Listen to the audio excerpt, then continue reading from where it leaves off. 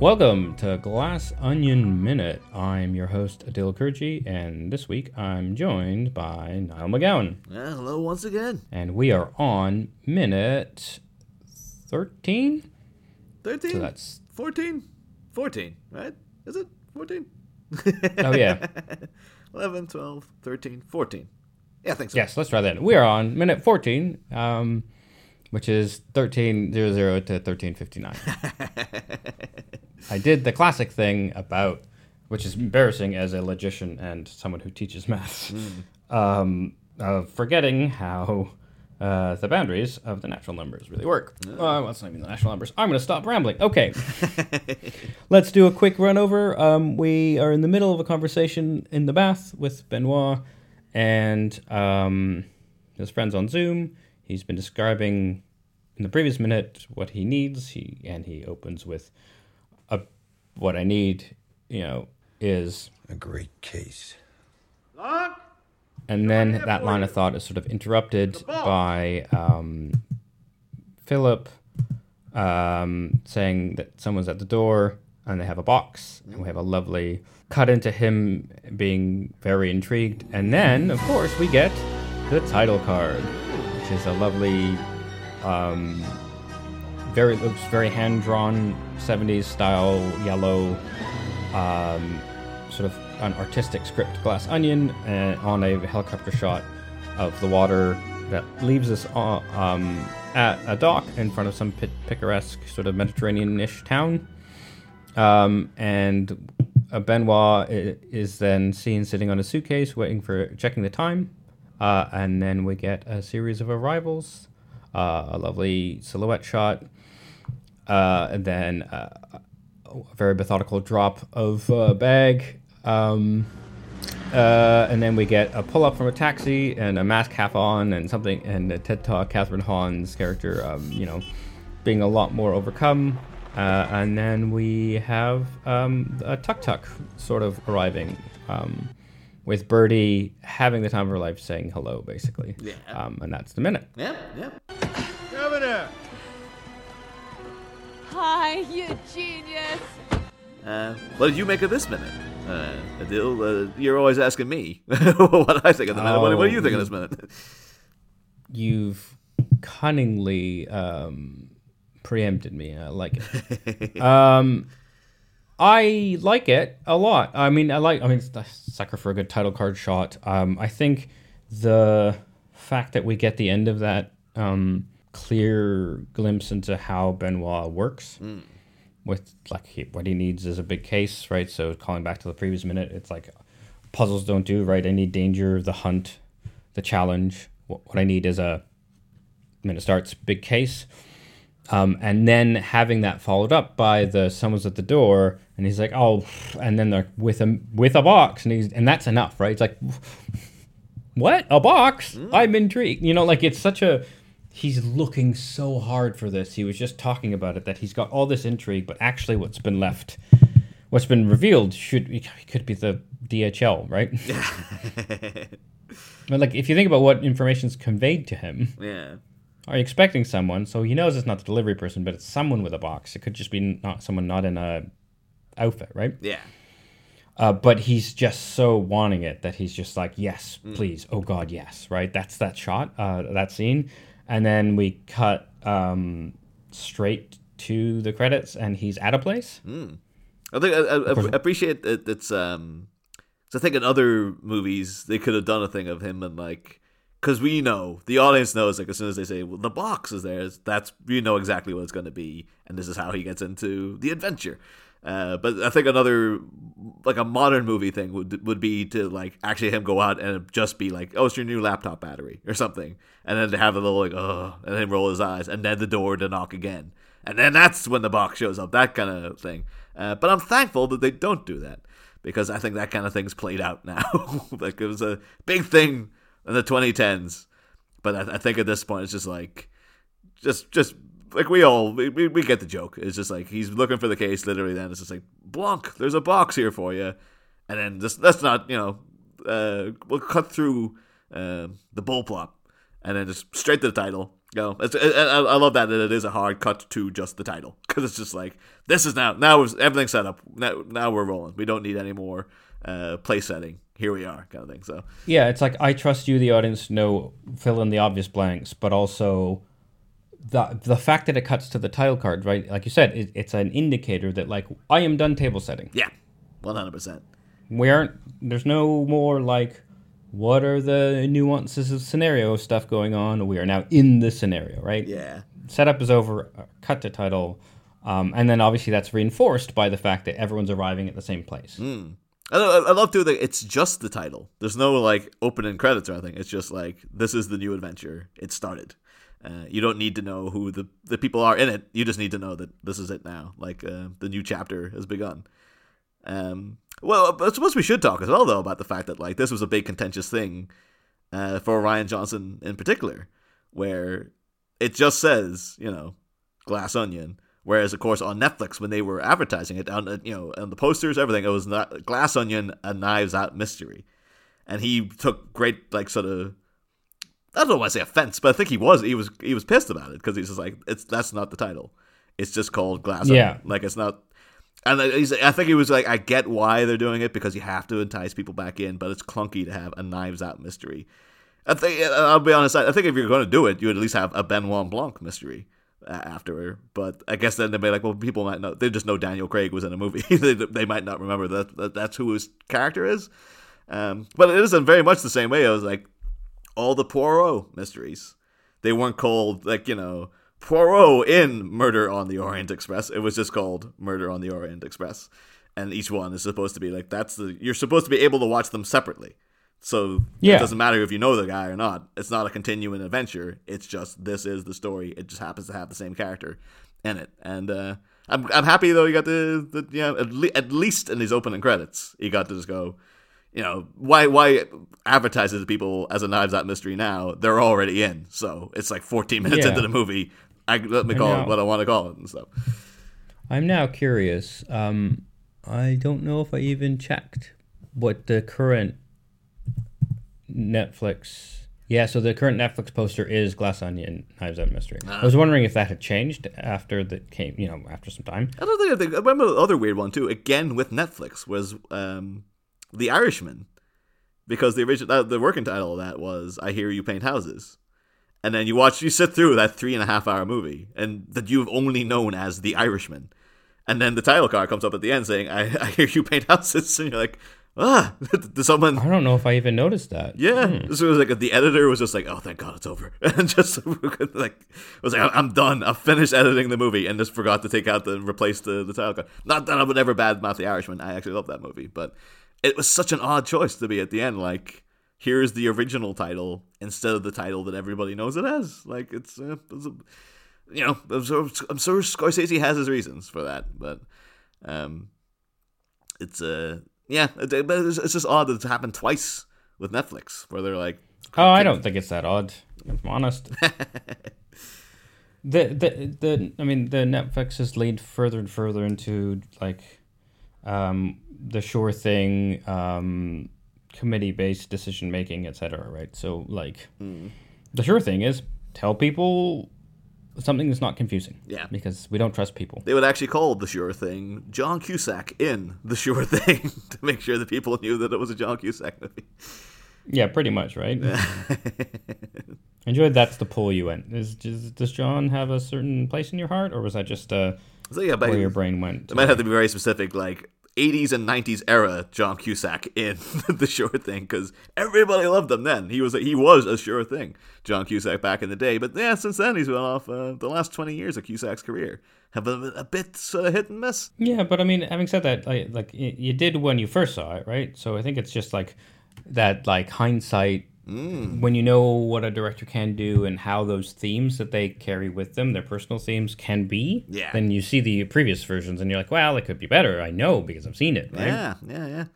But it's just gonna be it'll just be that pressure on him now. It's just like, well, because like Knives Out, like he wrote and directed a lot of episodes of Poker Face and Glass Onion. Is like they're all quite intricate mysteries. And it's like, how long can you keep that going? Because they're very involved, like it's eventually you're gonna mess up and something will come off stupid or lazy in the script because you're like, I just can't keep doing this. Like it's just like you need to maybe go for more of a not low brow but low sort of something that's not as involved maybe in terms of like setting up mysteries and misdirects and twists and turns and things like that. One thing before we depart from the bathtub with Blanc is that I do have to bring up the entire time I watched this scene, at any given moment, I am always very curious about what angle he's got that camera facing. Because, like, do we think all the guys are getting, like, this a lot of Blanc's nipple and his face leaning, his face is way back leaning because he's, like, just the angle he's at in the bathtub and the angle of the laptop. It's like, is it trained on his face or are they getting a lot of his chest as well? It's just something. Oh, you mean like framing? Yeah. Just in terms of the Zoom call, because. I mean, if I think about what's framed on my MacBook, you're probably getting some nip. Yeah.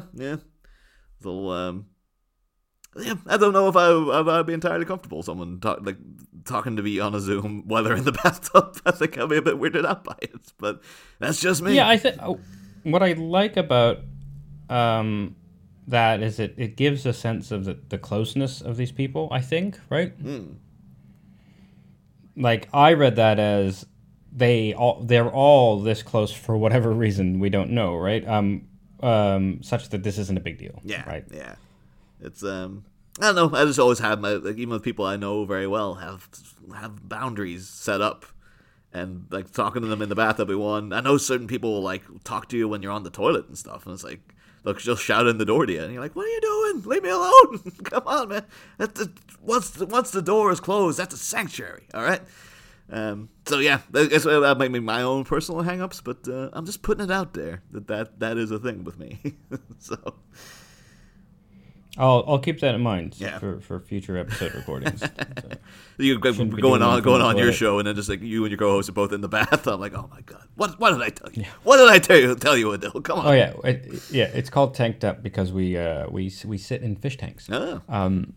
Which is worse than the bathtub because the walls are see-through. With hankering for that special guest Tom Hardy to talk about his scene in Venom of crawling into a fish tank. Oh dear. Yeah. So I mean, I think I will. I know I'm a sucker for dynamic shots, but like you said, before we leave the bathtub,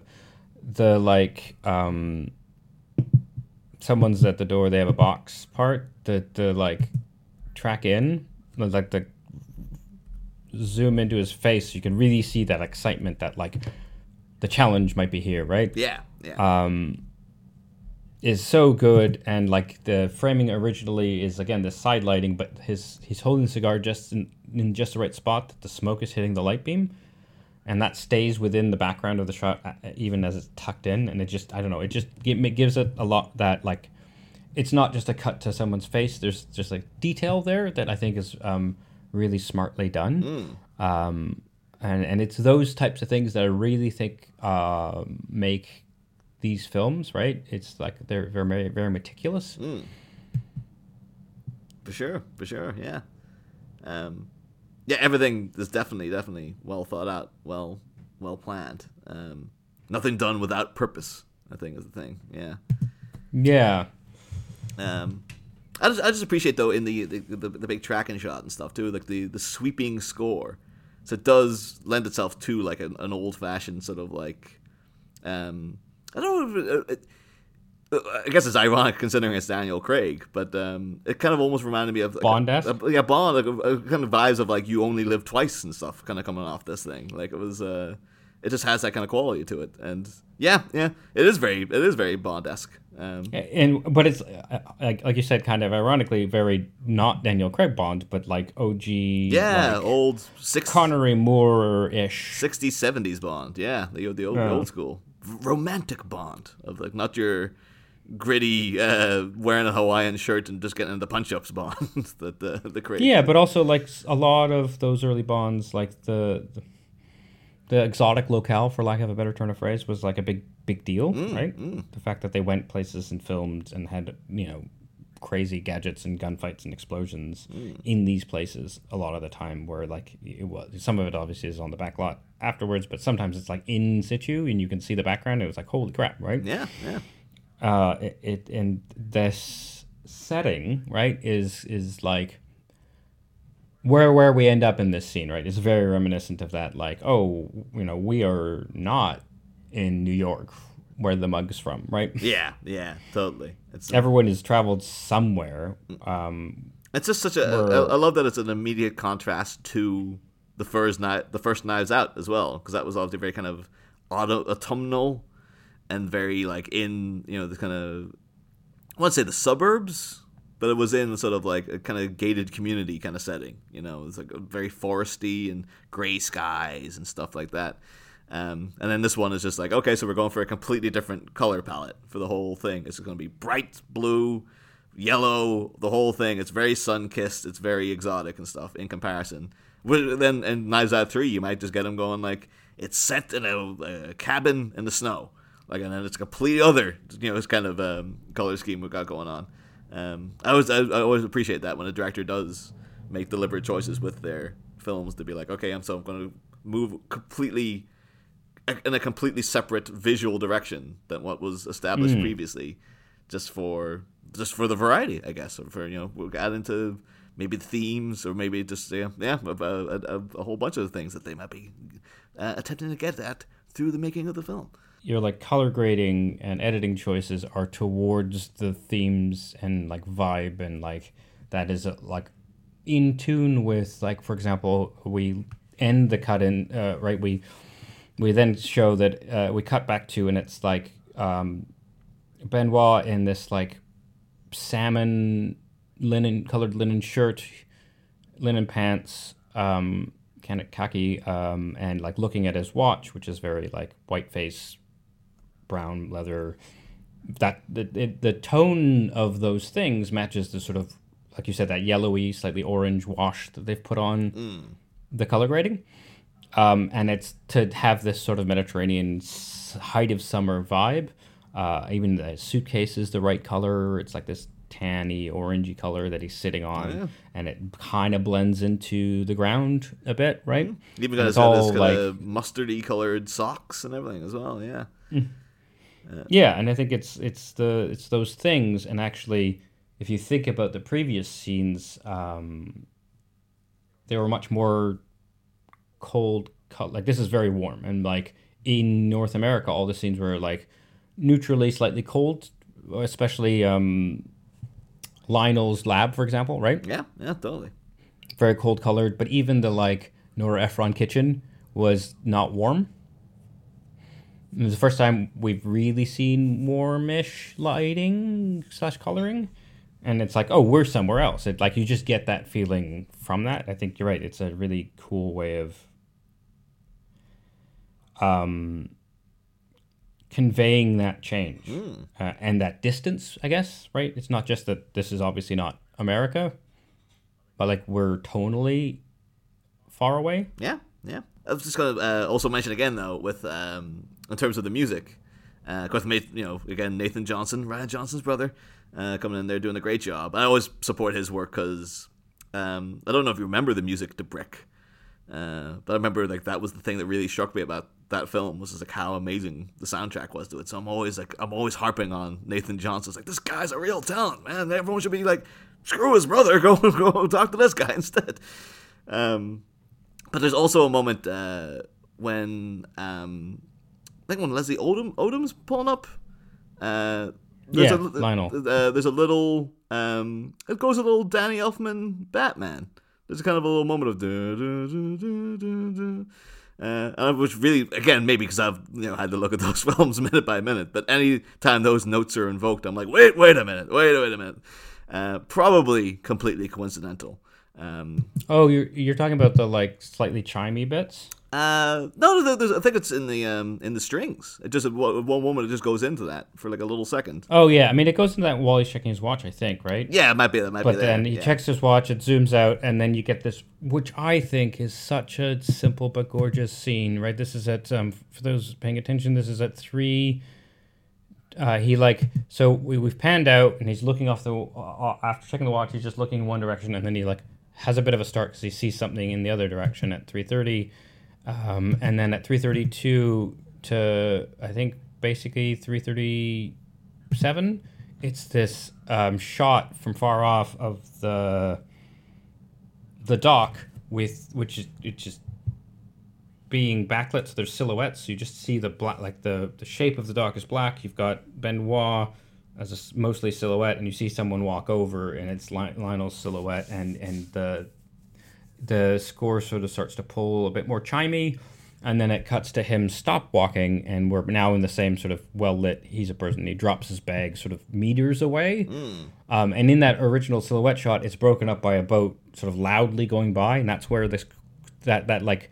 Foley is also where the score cuts away. I think that's a really neat sound move, right? Where we're like in this opening credits, whatever trill, Danny Elfman stuff. We're seeing this Benoit's now being joined by someone, and then it's like those silhouettes are sort of slightly overtaken by this boat that happens to be driving by, but it's not quiet. And then now we're in the film, and we've lost all of the score. Like it's like such a neat visual cue that like Benoit's meeting someone from early, like this is starting, but also the wonderment of the place now being overtaken to we're now grounding ourselves back in reality. I think it's a really neat visual audio pairing in a silhouette way that then cuts back to the regular way the movie shot. Yeah.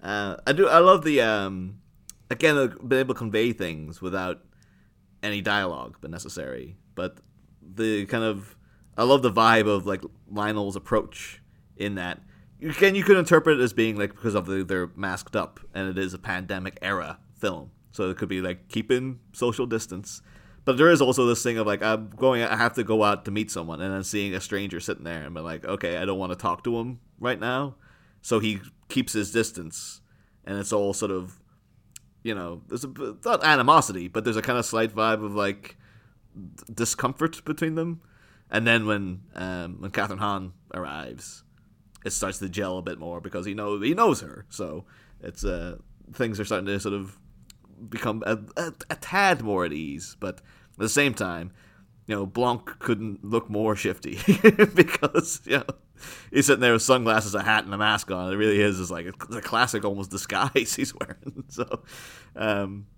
but yeah, I appreciate that just as a vibe when Lionel arrives, where he just has a kind of I'm just gonna hang back here for a little while, you know, just dumps his stuff on the floor to wait out and see what happens. Yeah, exactly. And again, that's the fact that he's been sitting on his suitcase that we didn't realize until that moment is the nice touch of like grounding him as the guy who's just at the dock first, right? Yeah, I guess it says a lot about Blanc as well, where like. How long has he been there? It could be the fact that he's first is another indication of like he is so desperate for this case that he got there like an hour in advance to make sure that he was on time. He didn't want to miss a goddamn thing. The guy really chomping at the bit. He's just like, yeah, I'll just got there. All right, I'll just sit and wait, wait for something to happen. Like I said earlier, it's that nuanced sort of light touch of very intricate planned detail. And also it shows, I think, also the like Lionel, it reaffirms. So remember a couple minutes ago we were talking about how Lionel was in the lab, right? And like he seems to, his like success is this lab and this research he's doing. He's a scientist, but it seems like he's alone in this dark room. There's no windows. He hasn't even turned the lights on, which he could because you can at any point. Like he's just sort of, he clearly is successful, everything looks polished, but he's solitary, and he walks up and he sees another person. They're both wearing masks. I don't know if we mentioned that because it's COVID times, right? And he just puts his bag down, sees the other person, puts his bag down, and immediately like looks at his phone. He's like just not interested in talking. Yeah, he gives him. He gets a sense of like either he's so used to being sort of in the corner in the lab, or he like likes that solitariness. Yeah, he gives him a little kind of head nod of like, all right, you know, okay, I see that you're there. And it's notably Blanc. He gets up and starts like folding up his blazer as if he's going to go over and talk to him. So Lionel's kind of established like I'm staying here. Hello, just looking at my phone. But again, Blanc is so desperate to get into things that he's just like, okay, I'll go and talk to you. Like, he's going to instigate the conversation because finally he's got something to chew on. Yeah, it's all great and conveyed. Again, no dialogue. It's very well done. But then you do get like a third party then shows up, and and it's this lovely. So I think what's neat about again the shot, right? So we see him drop, does the nod. Benoit like stands up to try and talk to him, and he's just already on his phone. And then he hears a car coming up, and we get the shot of like a long shot down the pier, right? And they both are like staring at this car that sort of comes in soft focus, and it's a cab. And that's when we get Catherine Hahn coming out, and she's like that classic, I've got too many bags, I just want to get out of the cab. Of like, there's something in my mouth. Yeah. She's got a mask on, but I think it's the change. That It looked like maybe a bill, right? But she's just like kind of holding the bags all awkwardly, and then like sees not Lionel and calls out to him and starts walking, and then we immediately cut away from her. It's like, this is such a, I think both of those entrances are so tied to the characters, right? Like Lionel's this methodical, happy to take his own time, be in his own space, and she's just like, I'm trying to do too many things. She's a mother running for office, and she's like, always juggling things, and literally now juggling things to the point where there's no time to put the change away or whatever's in her mouth. And she sees him and immediately was like connected to the person, while he like barely acknowledged Benoit, right? It could again, maybe because I'm in the pandemic mindset as well. My thing immediately went to maybe because Lionel's a bit more scientifically minded, that he's just like, okay, keep your distance, and his mask is perfectly in place. And then Catherine Hahn, and this was just a thing that was happening. You observed it in people all the time during lockdown and during that whole period, that 2-year period where it was really, really bad. That she gets out, and then either she's going to hand this note to the cab driver, or this is the change that she's received back. But like, someone hands you a note and you put it in, despite the fact you've got the thing of like, oh yeah, I'm supposed to wear this mask, I guess. And then she's put the bill in her mouth, and it's like, what do you think the mask is for? Like, why would you put that near your face? It's a guy's had it in his hand, and he's giving it to you. Don't put it near your face. What are you doing? It's probably like, that's how the thing spreads. What are you doing, man?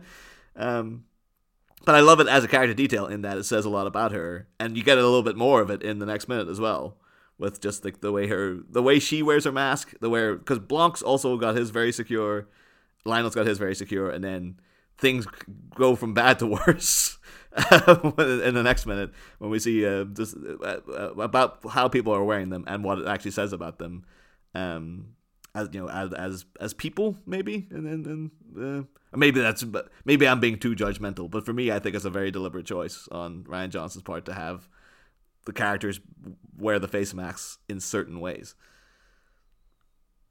Yeah, I mean, I think it's being used very astutely to reinforce what we've already learned about these characters, right? And so, like, yeah, it's crazy about like putting the thing in your mouth, but so many people were the like, I can't hear you, or you don't understand me, pull it down the nose and then leave it there, right? I'm wearing a mask, but it's not covering my nose, and that felt very much like a nod to, boy, were people just not cognizant of the right way to wear a mask, especially when they were trying to do something quickly. They would just throw the protection away in the like pulling it down. Yeah, it was 100%. Yeah, even the idea of getting a taxi in itself is that because Lionel's got himself there, and I suspect Benoit probably did too, right? Yeah, but then to actually book a taxi, it was like, well, you're taking a calculated risk right there, just even in doing that. And then it could also be just a scatterbrainness and the whole working mom running for office just has a million things to do. Didn't think about putting the bill in her mouth and the potential consequences in this environment of what that might be. But it also could be that she's just like, I don't really buy into that. I don't really care. Like, I'm just, this is all an inconvenience to me to have to do all this business. So I'm not really going to alternate my lifestyle. I'm just going to keep rolling. I'll just put on this arbitrary mask and whatever happens kind of thing. Whereas the other two, the two guys there, are much more astutely conscious of the whole thing. So, yeah. Hopefully it's not a gendered thing, just the thing of the characters. No, I wouldn't assume so. No. Yeah.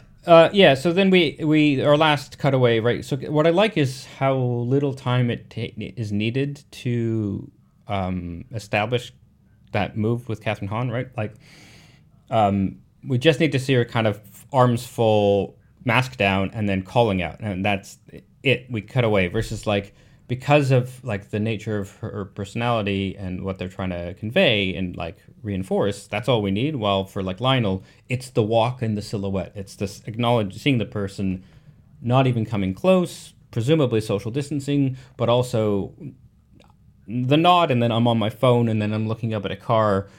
Like, you need that space to be obvious, but with her, because the point is she doesn't have that control. Yeah. We don't need a lot of time, and then we can cut straight to like Birdie arriving in like what looks like essentially a tuk-tuk, right?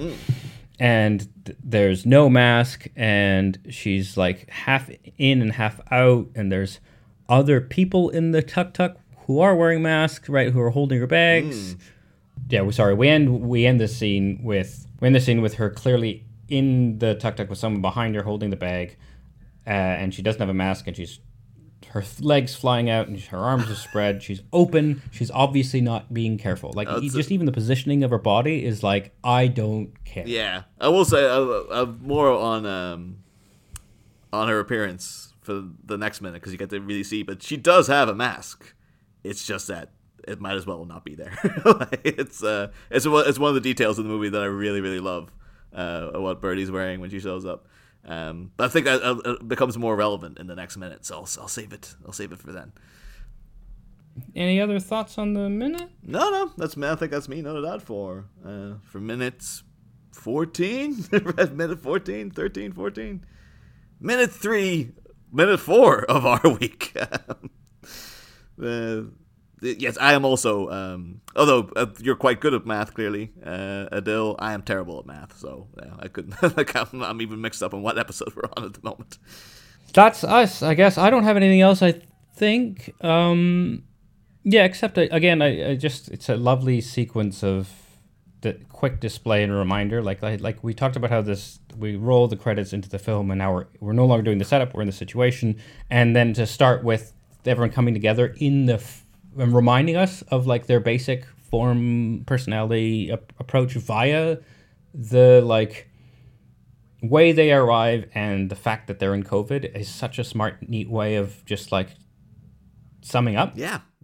It's one of those things that I was like, why would you set this movie during the pandemic? Like, and then it's just like, well, it does convey a lot about the characters, just and the way that they treat the pandemic. Because particularly when you're in that mindset, having lived through it in very recent memory, it immediately strikes you about like, okay, if you were at all anxious about that situation, seeing people doing certain things like the way Birdie is riding the tuk-tuk, is very like, okay, I get this character just by what she's got on. But yeah, we'll get into that in minute 15. First, thanks now, as always. As always, meaning the previous 2 times and this time and the one next.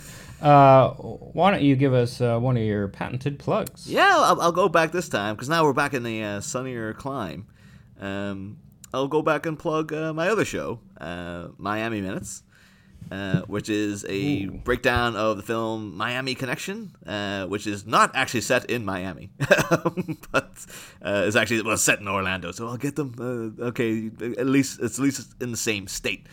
But other sun-kissed movie with a lot of beach scenes, and it's a terrible movie. It's a fantastic movie. It's a terribly fantastic movie, and we talk about all the kung fu biker ninjas and best friend orphan bands and all the crazy crap that's occurring in Miami Connection, which I highly recommend you check out as a film by itself, even if you don't listen to the show.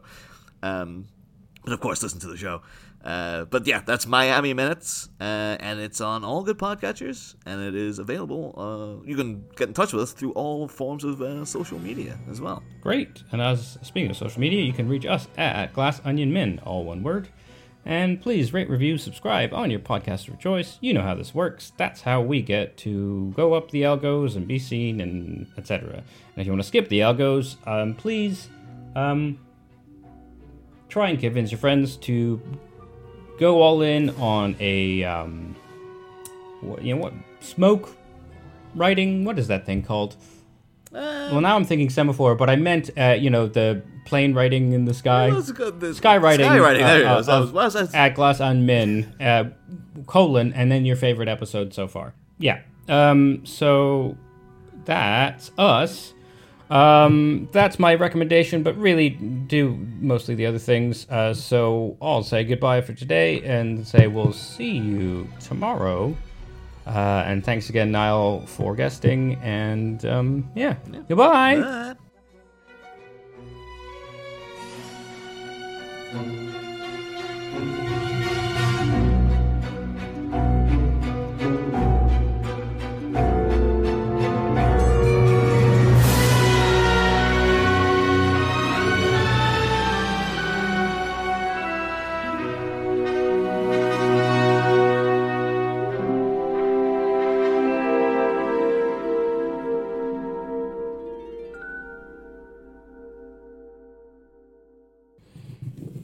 Sorry, that was a bit of a weird outro, but sorry, Darren. That's what it is.